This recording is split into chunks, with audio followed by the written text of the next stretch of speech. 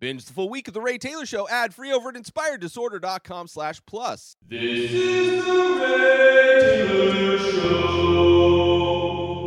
Welcome to The Ray Taylor Show, where I bring you the reviews of the latest movies and TV shows, as well as classic and foreign films. I'm your host, Ray Taylor, and on this podcast, I'll be talking about all things film and television. Whether you're looking for a new show to binge or want to know if that blockbuster is worth the trip to the theater, or just want to hear my thoughts on a classic or foreign film, I've got you covered. So join me every Monday, Wednesday, and Friday for new episodes, and let's dive into the world of film and television together. On today's episode, I am talking about the 1959 film Good Morning, written and directed by Yasujiro Ozu, co-written by Kogo Noda, starring a bunch of actors that I'm not going to even try and pronounce, brutalizing every single name. Will not do that, but this is a movie that I found on Criterion Channel, and on this movie is about two boys begging. No, they're not begging. Well, they're kind of begging. They're begging for a TV.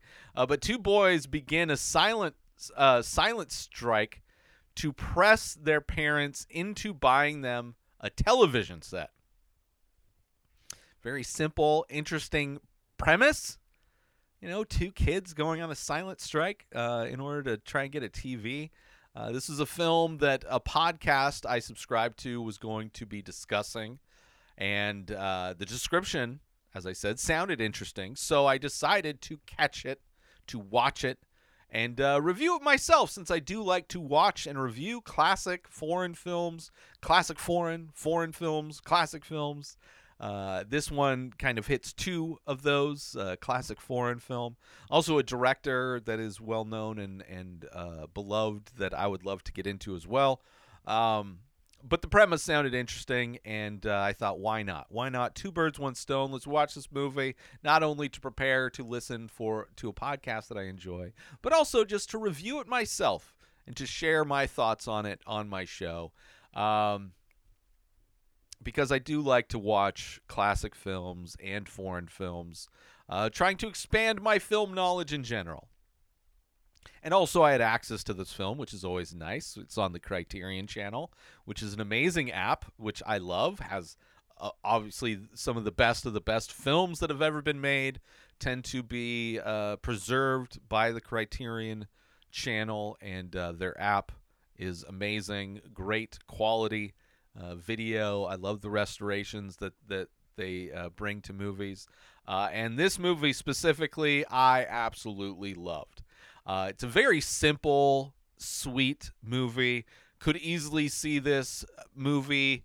Wouldn't be surprised if it had been or would be a great movie to turn into a sitcom. Basically has a sitcom vibe to it, but set in the 1950s Japan, which I think is a great set and setting for this. Great, interesting location. And also an interesting time. Obviously, I am very unaware, very naive, very ignorant to what life is like in the suburbs, in different parts of the world in the 1950s. And this is a fun little family comedy that is set in the 1950s Japan. So I love that aspect of it as well. And it's also a very beautiful film, very colorful, as well as the shot compositions are great as well. So I love that. And, of course, this film, the main aspect of this film are the two boys that go on this silent strike. And I got to say, the youngest boy is the most adorable child I have ever seen in any movie. He is absolutely adorable and steals this movie. He is by far the highlight of this film. Absolutely adorable. I don't know the character's name. It's maybe it's actually, here we go. It's Isamu. Let's go with Isamu. He is amazing. I love that kid. Is both kids are great, but that the younger one who basically like mirrors his older brother in a lot of ways, but very adorable. Absolutely loved that aspect of this movie. Let's take a short break from this episode. Listeners, if you're an art lover like I am, or simply somebody who appreciates unique creativity, I've got something you'll adore. Dive into the world of The Many Faces, an ongoing series of mesmerizing ink paintings on paper. Each piece is a captivating blend of abstract and surreal, always presenting a face that tells its own story. The dedication behind this series is unmatched, with new paintings being released daily, and if you're thinking about owning one, you're in luck. You can start with a 4x6-inch painting for just $20. And if you desire something grander, there are large sizes available with prices to match. Imagine having an original piece of art infused with emotion and mystery, gracing your space. So if you're intrigued, don't wait. Check out the entire collection and get your own at inspireddisorder.com. Own a piece of creativity that truly stands out. Now let's get back to the show. And this film has a few different things going on, but the main focus are these two boys who want a TV and go on a silent protest. This is a time when TVs were very new to the home, right? There's only one of their neighbors in this little suburb have a TV. And like any new technology that happens, the older generations, of course, think that it will be the downfall of society, that it will bring the just stupidity to the masses. From the invention of the printing press to the TV and the internet to smartphones and TikTok, the fear that these new devices will make humans stupid versus the reality is that there will always be stupid people who don't value education, and there will be people who love education and will continue to advance knowledge in education. I think we live in a time where educated people are basically more easily exposed, or uneducated people are more easily exposed as being uneducated as the proliferation of ideas, but also allows those uneducated people to find each other and to support each other's delusion, each other's ignorance. Their conspiracy theories of one example in maybe a cult-like fashion. In which case, maybe the internet will be actually facilitating the fall of humanity. But regardless, it's an interesting time, this movie, for when the story is set. You know, this 1950s Japan, kind of this transition from more of a traditional Japanese type of a lifestyle to more of a Western type of a lifestyle, possibly.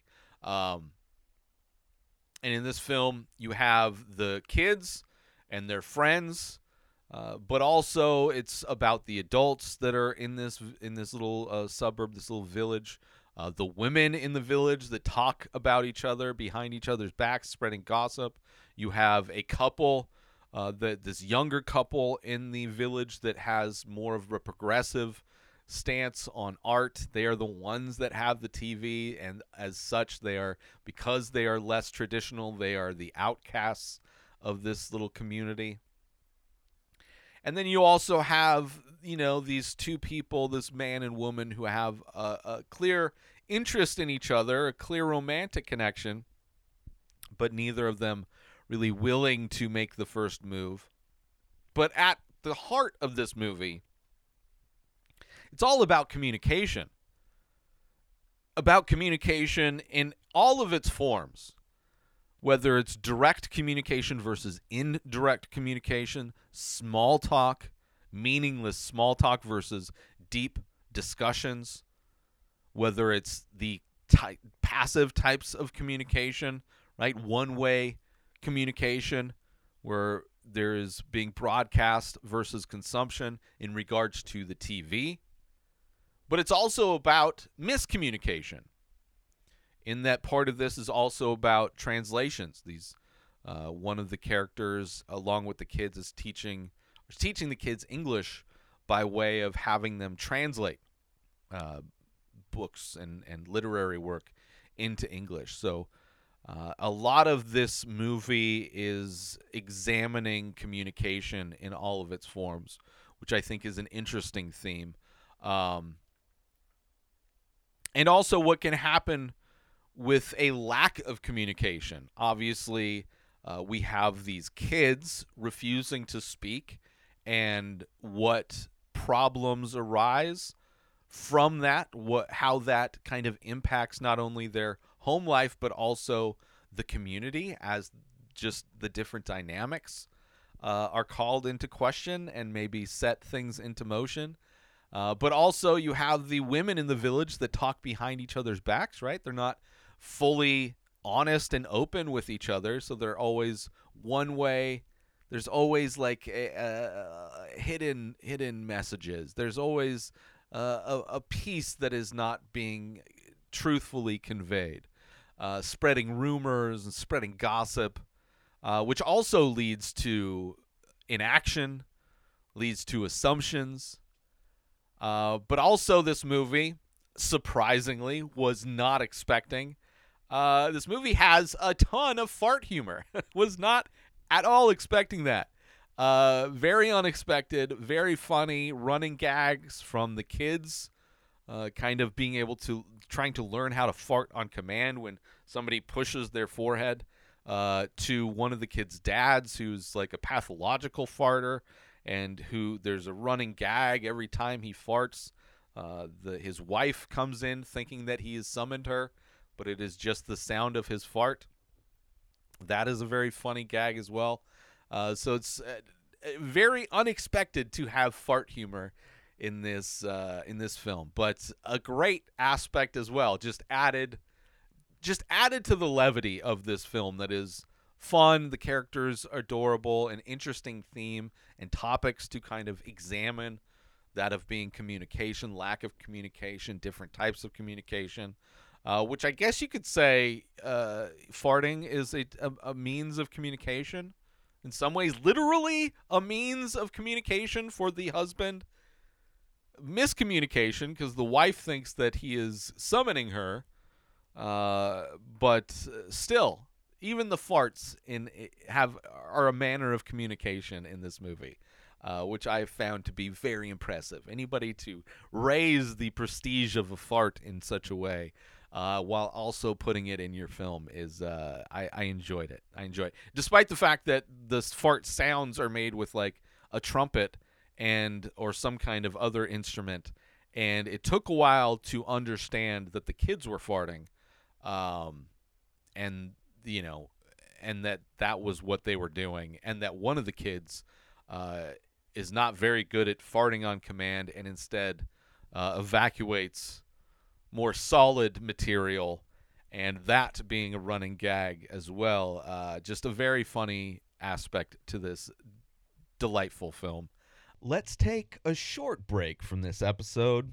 Listeners, let me paint you a picture. Imagine owning a piece of art that's not only visually striking, but also exclusive. Dive deep into the world of The Many Faces, a series that's now available as high-quality, limited edition prints. Each piece captures the essence of abstract and surreal beauty, making it a perfect conversation starter for your space. What makes these prints even more special, they're all hand-signed and numbered by the artist, me, adding that personal touch of authenticity. And the best part, you don't need to break the bank to own one. Starting at just $5 for a 4x6-inch size, with sizes and prices that scale up, giving you options to suit your space and your budget. Art collectors, enthusiasts, or anyone who loves unique pieces, this is your chance. Elevate your walls and own a piece of limited edition artistry. Head on over to InspiredDisorder.com and secure your exclusive print today. Now let's get back to the show. But I do want to talk about spoilers. There are specifics of this film. Obviously, this came out a long, long time ago, but I still want to talk about specifics, and I want to make sure that I give a spoiler warning for anybody that hasn't seen this film. I love this film. It's so fun. It's just a happy movie. I really enjoyed it. It's a lot of fun. But spoilers from here on out.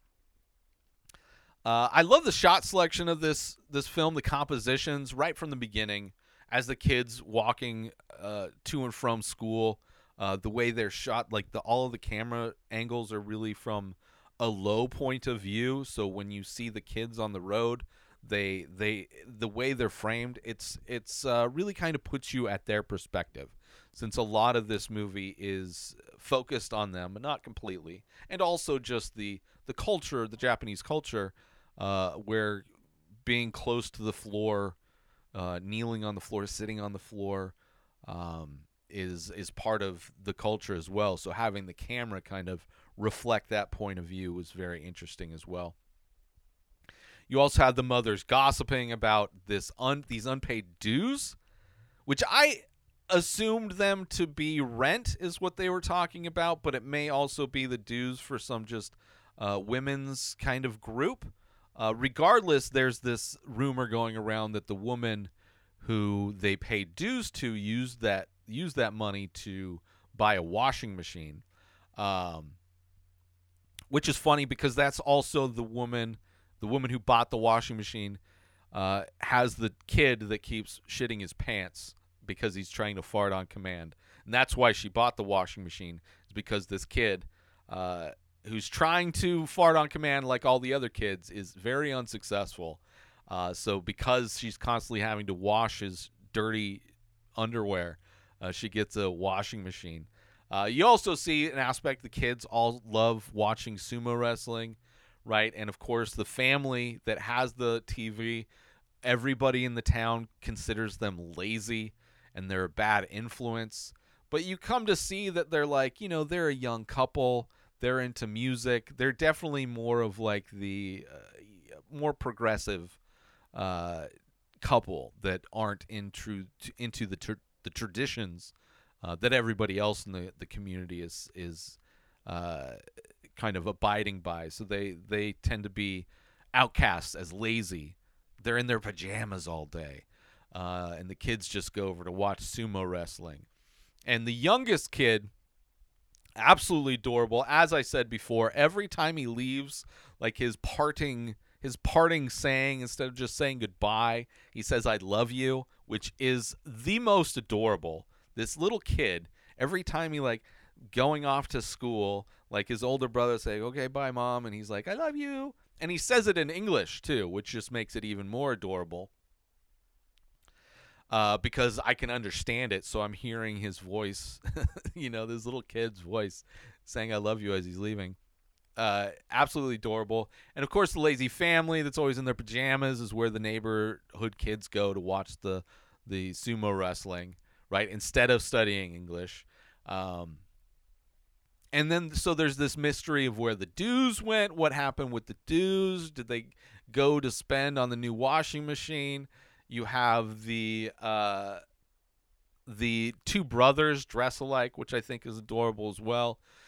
And they're constantly asking their mom to get a TV, like no tact, no strategy, just a constant barrage of when are you going to get a TV? Get a TV. Get a TV. Not only from the older brother, but every time the older brother says, the younger brother says it as well. And it's like demanding they get a TV, which I felt to be a pretty unique strategy. Yeah, clearly a pain. Any parent like where their kids are demanding this new piece of technology that they think is going to be the downfall of society. It's like, man, this is not going to be good. And as I said, it took a while to figure out that the kids were all farting when they push each other on the forehead, which I thought was, once I figured it out, I thought it was hilarious. And one kid kind of beginning of the movie accidentally shitting himself. That's the one who And every time he does, he has to like when it first happens, I didn't know they were all farting. So when he walks away sad, didn't know what was going on. And when you find out that it's because he shit his pants, it's like, oh, that's why he's walking all slow and sad. And like he's walking in a very specific ways because his pants are full. And then the reveal of one of their dads also farting all the time. And that running gag is great. Just not expecting the fart jokes in a 1950s Japanese movie. I love their little village as well. You know, you have the outcast couple walking around making like music, like as if they're playing musical instruments, just walking around the thing going boop boop beep bop boop boop boop, just having a fun time, and everybody else, all the traditional conservative people there, just like looking at them like they're aliens. And then we get the resolution of what happened to the money, that the grandma, the mom, I should say, of the woman who got the washing machine, forgot to give her the money. Just completely forgot to give her the money. And it's interesting the level of like severity because this woman feels that she's been shamed by her because of her mom not giving her the money. Everybody thinks that she stole the money. So she's shamed. So she tells her mom to like go and die, go to a mountain and die, which is so brutal. You also have the kids getting scolded for talking too much, constantly begging for a TV. So they say they're going to stop talking, right? They make this plan. The younger brother says that they're going to do it for 100 days. Then, you know, they walk off, right? And then they walk off in kind of the most adorable way, them walking off to their room. And they make a pact not to talk. And the little brother has like this A-OK symbol that he does to ask his brother if he can talk, right? To give permission to talk. But the rule is no talking, but farting is still okay, right? Because that's a big part of them bonding with their friends. And not hearing the little, like when they leave the next day, not hearing that little kid say I love you when he leaves to go to school is so noticeable. It is there is a contrast to the absolute adorableness of him leaving a room before this silent strike and after, and them not talking outside of the house as well adds a layer to it all, where the ladies whose mom didn't give the money's dues, she thinks that these kids were told by this family to not talk to them, so that because nobody is, you know, because the communication is like so behind the back, nobody's really open and honest with things, they're assuming that is why these kids aren't talking. So it adds more to the whole rumor mill that it's like, oh, their parents are just mad that we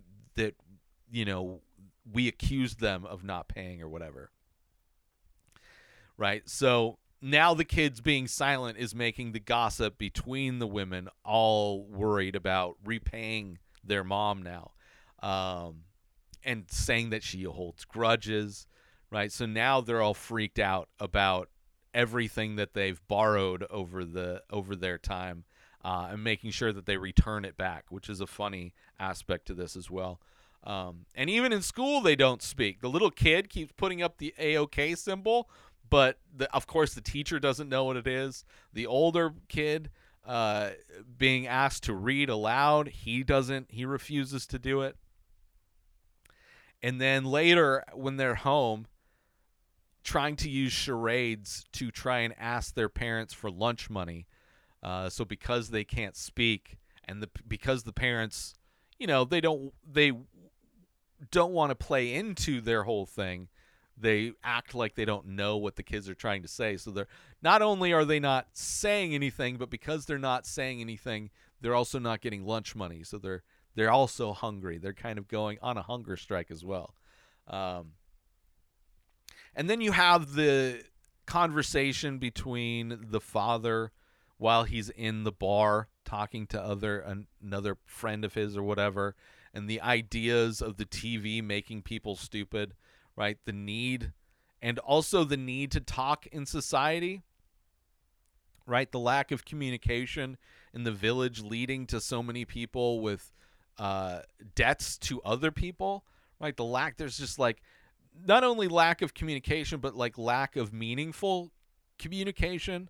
Like it's all small talk. It's all niceties. It's not really getting to the heart of any issue. It's not being real and open and honest, which are all impacting this situation. And then you see the kids eating shavings from the pumice stone because they think it's going to make them fart. Just absolutely disgusting. And the mom thinks that the pumice stone is being shaved down by mice, and she suggests rubbing poison on it, which I thought this movie was going to take a tragic turn. Thankfully, it didn't, because the kids decide that they're not going to eat the pumice stone anymore, that it's not good for their health. So, like an aspect of this movie, I thought it was going to go down a dark path, where like the mom was going to accidentally poison the kids. But yeah. But then the kids also pointing out like why people say the why people say the unimportant things because they're so easy, right? Talking about the weather, talking about nonsense stuff, because it's not heavy conversation. It's light. It's polite.